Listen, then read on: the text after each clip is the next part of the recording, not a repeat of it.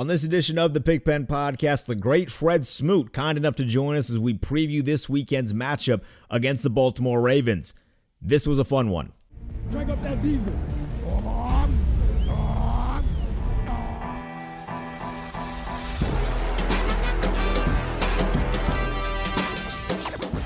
Taylor moving backwards, trying to find running room, and he's still on his feet.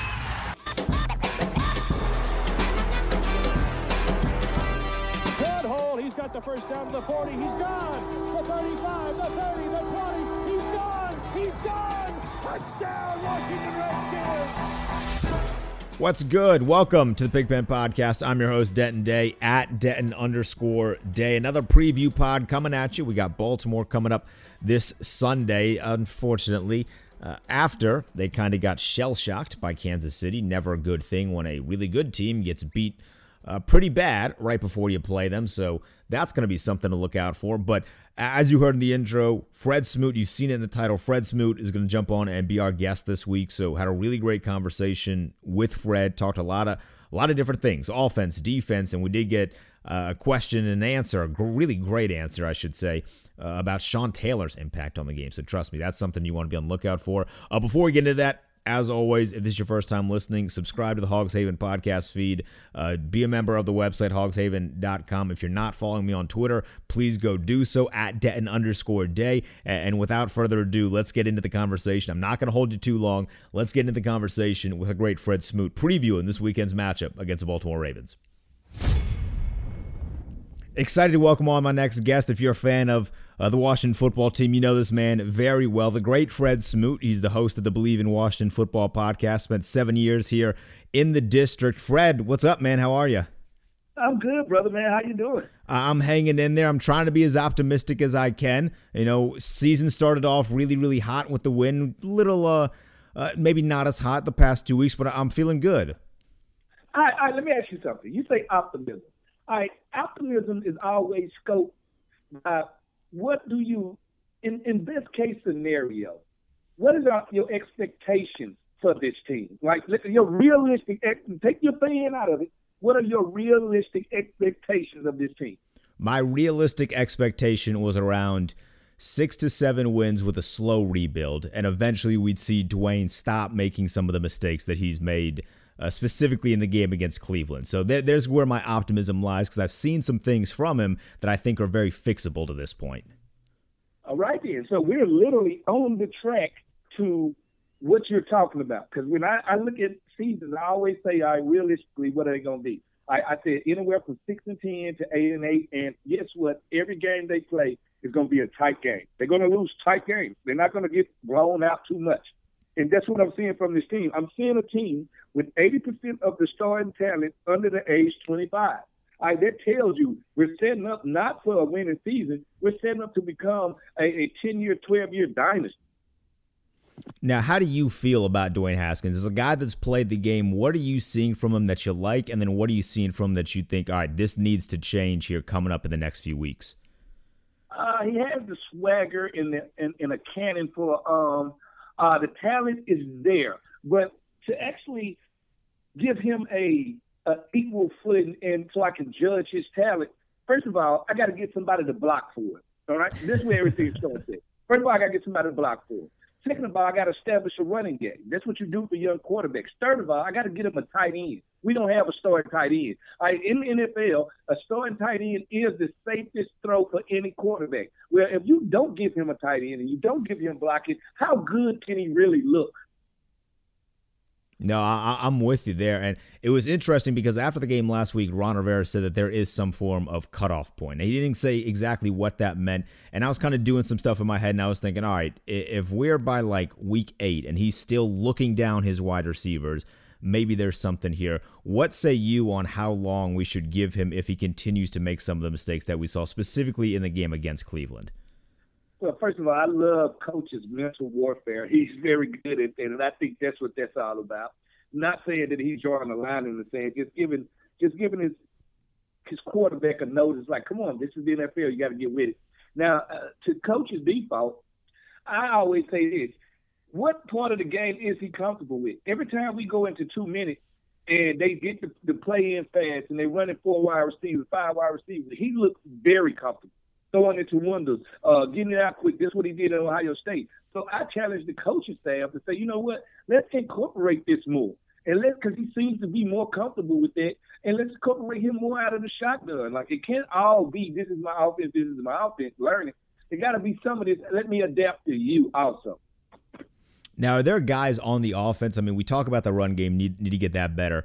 But from the wide receiver position, are there guys on the offense not named Terry McLaurin, who we'll touch on in just a second here? But are there guys that you look at and you say, all right, this guy can be better, this guy can be better, and I know he can be. Who are the guys that you think really need to step up to help Dwayne in that maturation process? I'm wondering what's going on with Antonio Gandy Golden, AGG. I'm wondering if he's not learning the playbook. It has to be something because the talent is there. The run after the catch is there. I never would have thought we would have got to the third game and he would have had more rushing yards than receiving yards. Like, he's one of those guys, I just think he got it when I see a big guy, because usually big guys are not good at they're mostly jump ball guys. They're not good after the catch yet guys. Well, when I watched him in college, he reminded me a lot of T.O., the way he broke tackles and got down the field. So I would think he would be doing what Dontrell Inman has been doing for us. So AGG is the guy that I'm missing out there. Cam Sims, when he gets a chance to play, all he needs is the ball thrown his way. Isaiah guy came out there. He looks pretty good, too. So the wide receivers are always at the mercy of the quarterback. So if the quarterback not looking good, no way the wide receivers can look good. But even Terry McLaurin is making that a lie. And that's what I want to talk about, because I will be damned if I watch this dude play and he is not the best player on the field at all times. His movement, the way he runs his routes, his vision after he catches the ball. What do you see from this guy, and what do you think his realistic ceiling can be with this organization? Man, he's a wicked mixture of Steve Smith mixed with Reggie Wayne. So this means he's held out to the catch. That means I can catch a hitch and go 50, and he can run routes with the best of them. So that's the whole key with this guy. In and out of cuts, very fluent, doesn't drop balls. Have you noticed he doesn't drop balls? Doesn't drop balls, works very hard, and he's humble. How many times have a team had a star receiver that's humble? You don't get that much. Usually they are divas. There's no diva in him. He's a work-hard guy. He's the type of guy you want to move forward with. We need to get him a running mate. Now, when you watch him play, as a guy that, you know, at one point in your career would be lining up against him, do you see, like, any flaws in his game? Or do you see something like, all right, if I'm man-on-man with him, this is something that I can do to kind of slow him down? Do you see any of that in his game? Yes, his number one flaw is going to be how fast can Dwayne Haskins because I tell people all the time, they always ask me, who's the best wide receiver? I was like, it ain't about the best wide receiver. You can have Randy Moss, but if you got Nathan Peterman throwing him the ball, Randy ain't got a chance. So at the end of the day, the wide receivers are at the mercy of their quarterback. I can dominate you with a regular quarterback, but now if you get Peyton Manning throwing you the ball, it's going to make it hard for me. But back to McLaurin, I think you just have to play him really situational. If it's third and short, get ready for him to run maybe a slant route or this or that. So you got to really don't take the match to McLaurin. You got to take the match to the offensive coordinator and try to predict where they're going to try to use him. Final question on offense before we switch to the defense and start previewing what we have coming up on Sunday. But from the running back perspective, we need a run game. I think it's gotten better as the weeks have progressed. But do you think that we should have one guy in particular to get the bulk of the carries, or do you like kind of the everyone kind of spreading the wealth type of mentality? I like to spread the wealth, but I want to actually get the running game to work for us. It's not working for us. We're running the ball to keep people honest, but sometimes you have to run the ball to dictate the pace and to beat a team down. And I really want to see Antonio Gibson. As much as I want to see him run more, I want to see Dwayne throw him the ball more. Like, Dwayne has to understand my safest throws is tight ends and running back. And I noticed he do it a lot at Ohio State. He likes to depend on his wide out and push the ball down the field. That's all good. But to really connect drives, you're going to have to throw it to the back. So Antonio Gibson, J.D. McKissick, use these guys. Show all let them showcase the talent that they have. All right, so let's talk about this defense because we got a tough task coming up. We got Lamar Jackson, and I was watching the game on Monday night between the Ravens and the Kansas City Chiefs. And credit where credit is due, of course, Kansas City, the defending Super Bowl champion. So they got some dudes on defense, and I recognize that. But I look at their defense, and I look at our defense, and we got some dudes. So what do you think we can do to stop it, maybe not stop, but limit Lamar Jackson and his production and make his life a lot more difficult, similar to what Kansas City did? First of all, you never want to catch a A1 team after a loss. We're talking about a pissed off Raven team that gonna come in here. And if I'm Jack Del Rio, I'm gonna take the same list as Kansas City did, and I'm just gonna put 8 in the box, and I'm gonna force Lamar to beat me throwing the ball, and not just throwing the ball. I'm gonna play from the top down, and I'm gonna force Lamar to beat me throwing the ball time after time after time after time, not ever giving up a deep ball, but can he be patient as a passer to take 5 yards here, 7 yards here, 9 yards here, force them to become one-dimensional. But you can only do that if you get up on them. See, that's what Kansas City has the ability to do. Get a team like the Ravens behind, force them to be one-dimensional by game plan, takes away their running game, and that's how you beat them. The problem is, can we ever get a 10-point lead to force them to go into being one-dimensional and becoming just a pass-happy team? Now, the talk of our defense is, of course, the defensive line, and rightfully so. We got a bunch of monsters up there, and they make life hell for opposing quarterbacks. But one of the position groups that through 3 games, I feel like it has played really, really well is the defensive backs. You know, the guys out on the corners who were working against Odell Beckham Jr. and DeAndre Hopkins. What have you seen from our group, our young group of defensive backs so far through these 3 games? Oh, I love it. You know, and that's the group everybody said in the offseason, I don't know. These guys, they should be the weak point of the defense. No, I don't think that they've been the weak point of the defense. I think if I had to pick a weakness on the defense, it's been some of the linebacker play. When you look at Runner Darby, I think Darby has showed people when he's healthy, he can be a top-flight corner. Kendall Fuller just getting back. Actually, I think Kendall Fuller needs to play free safety because Moreland, Jimmy Moreland, and Fabian Monroe playing pretty good on the outside, playing solid. I think the only weak spot in their secondary is the safety play. Even Landon Collins has not been playing well this year. And you're talking about the highest paid person on your defense. At one point, he's going to have to show up. There's no way I should have a guy that's known as a box safety, and we play a running team like the Browns and get ran all over. That ain't the way it should go. It shouldn't go like that. And Troy Apke, I don't know if he retired and didn't tell nobody, but he hasn't played any ball this year either. So that's why I say I would move Kendall Fuller to the free safety to solidify that group on the back end. But I think those guys play well. And once you got a defensive line like we have, they can make anybody. They can make my grandma look good at defensive line. Now, what have you seen from Troy Apke? Because we heard a lot of really good things about him in camp. They like the way he's progressing. They like the way he's playing against the offense. And then we see him in situations against Cleveland, and he misses not once but twice on a touchdown run. And he's getting juked out of his shoes on what seems like a consistent basis. What are you seeing from him? What needs to change for him to actually start making some of these plays? I think he needs to embrace the light. It seems like in practice he's comfortable, but when it's time to get in front of the camera and it's time to go out there and showcase what you worked so hard for in practice for, he seems to not be comfortable with that. And that's one thing you cannot have when we play in the NFL is you're going to have to be comfortable showcasing your talent in front of millions. You can't have one without the other. That's just the way life goes. And I think when I look at Troy, I can see him coming up and not breaking down and taking bad angles. This mental stuff. This is stuff you get literally from watching tape. So I don't know what approach he's doing, but I think it needs a little bit more heart into the game and a little bit more giving his body up. And coming up this weekend, of course, you know, I feel like every time we have like a big matchup, especially this one because it's so close in markets, we like to do like these matchups, like who wins this matchup, who wins this matchup. Is there any matchup that you look at this weekend that you think, all right, we have the decisive advantage here, and this is something we really need to take advantage of if we want to stop, as you mentioned, this A1 team that's coming off of kind of getting roughed up on national television? Well, I think it's all about the defensive front. If the defensive front controls the line of scrimmage, it's going to force them to literally change their running game, and that's something they don't want to do. And that's something they feel like they didn't get established last week. And when teams go through stuff like that, they want to come out the next week and say, you know what, let's establish this. If the defensive front plays on the other side of the ball, it's going to give us a chance to not only play this game a little tough, but maybe upset these guys. Yes, I said it. Maybe upset these guys because one thing I know is Lamar Jackson pushing the ball down the field. Oh, his throwing has got tremendously better.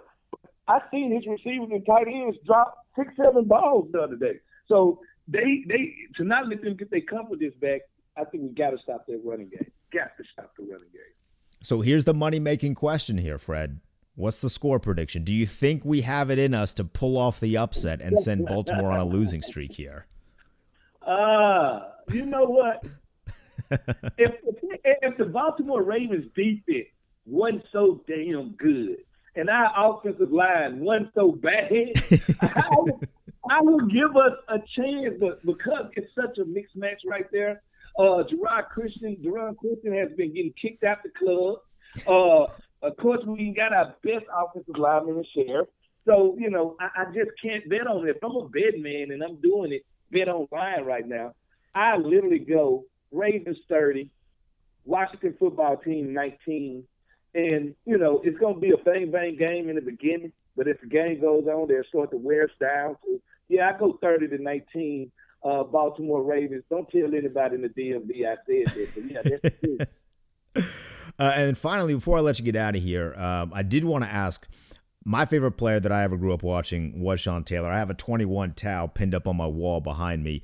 As a guy that had a relationship with Sean, you played with Sean, we are seeing kind of this influx of young talent at the collegiate level and now entering the NFL, guys that looked up to Sean Taylor and they watched him and that's who they kind of patterned their game after.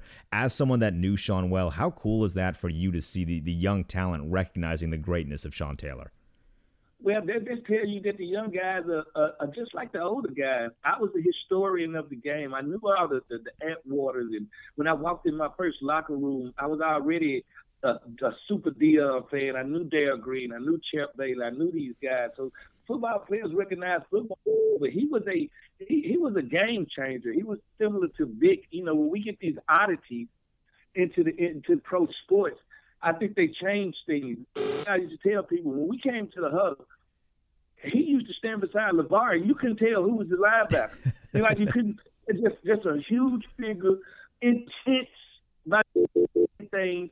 Loved football. You never would have seen a guy that was so deadly when it came to tackling guys, have that much ball covering skills. He could literally return punts. He could play wide receiver. He could pretty much do everything. When he got his hands on a fumble or interception, he's taking it to the house. I do believe if the tragedy don't happen, he go down as one of the best defensive players and players that ever played a game. But he's just one of them guys, man, just a game changer, just a life changer. These guys don't come around much. They don't come around many times, but just seeing Landon Collins and the rest of the safeties understand who he was, what he did, and what he meant, it says a lot for the game, and it says a lot for the history that the young guys keep up with.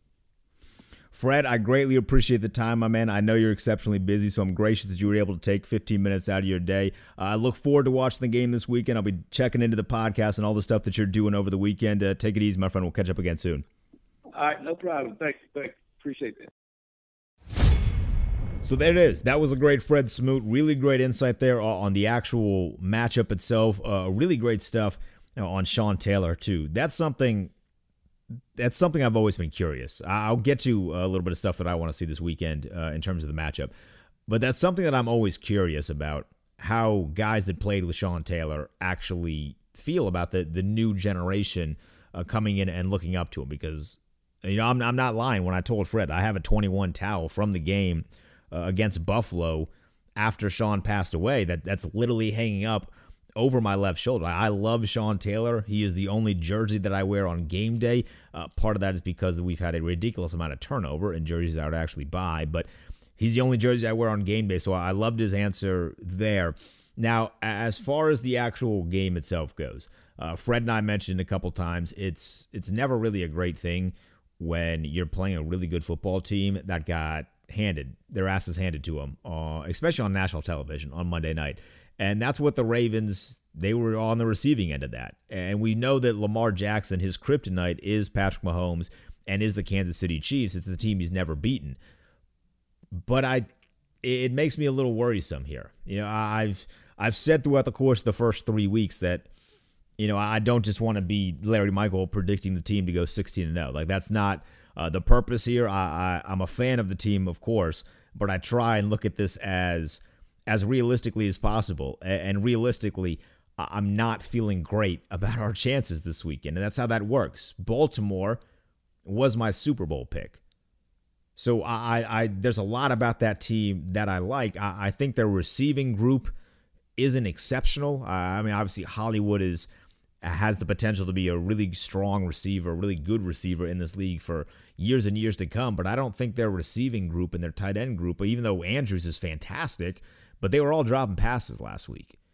And that's something that I think does play in our favor, and I was dead serious. I mean, I asked Fred the question, but I was dead serious.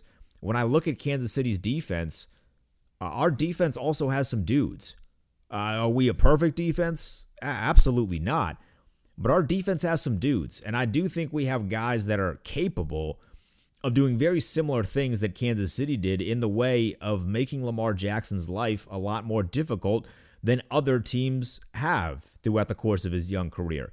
Now, not having Chase Young, who last I checked is doubtful to play, that sucks. Obviously, Matt Ioannidis is done for the season, but the benefit of having such a strong group at the defensive line position and such a group filled with great depth is that we just have guys that are going to be able to step up. So I'm looking forward to that. I'm looking forward to see if Montez Sweat can give another performance similar to what he did last week. It was his best performance, I would say, as a professional with our organization of his young career. Can he do something very similar? Lamar Jackson is an exceptionally different quarterback than Baker Mayfield.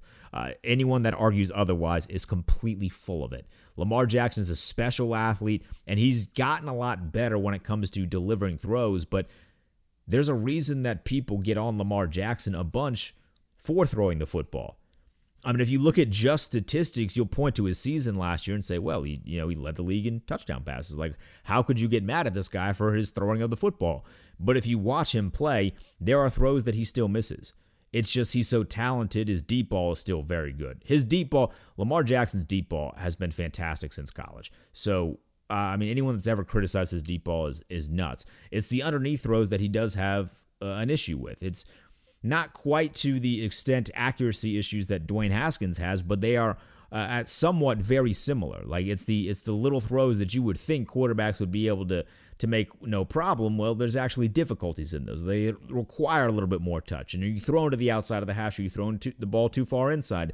Things of that nature. So Lamar Jackson does have a tendency to still have issues with that. So I do give us a fighter's chance, a puncher's chance. I'm still not liking the odds. This is going to be the first time in the 2020 season that I predict our team to lose because I just can't see the Ravens dropping 2 in a row. But there are still a couple matchups I'm interested in. Obviously, Terry McLaurin versus 2 great cornerbacks. They got Marcus Peters, they got Marlon Humphrey. Those 2 guys are studs. So I'm excited to see that matchup because I've said it every single week, and I'm going to continue to say it until I'm proved otherwise. Terry McLaurin wins these one-on-one matchups. I don't care how good the corner opposite of him is. Terry McLaurin, if you throw him the football and if the play calling is centered in the direction where he is getting a good amount of targets, Terry McLaurin is going to pay off for you. Like, he is just that good of a wide receiver. He is quickly approaching the upper echelon of wide receivers in the NFL if he's not already there. And I think you could make an argument that he is already there. So I'm excited to see how that fares.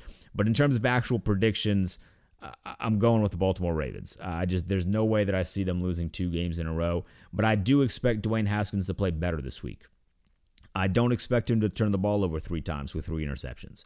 I don't expect him to look down his wide receivers, and I also hope that receivers and tight ends that are not named Terry McLaurin end up catching the football better. You have to help your young quarterback out. Catch the football, make Dwayne Haskins look good, get him comfortable. But I got the Ravens winning this week. I'd love to know your predictions. You can hit me up on Twitter at Denton_day. Big thanks to Fred Smoot for jumping on. Really great conversation with him. Let me know what you thought of that conversation. I'm hoping that in the near future, as we continue to grow a little bit, as my network continues to expand a little bit, we'll have a lot more former players and maybe even some current players on the pod by the end of the season. But let me know what you thought of the conversation with Fred at Denton_day on Twitter. Enjoy the game this weekend, and who knows? We have a puncher's chance. Not a great chance, but a puncher's chance. I'll see you after the game.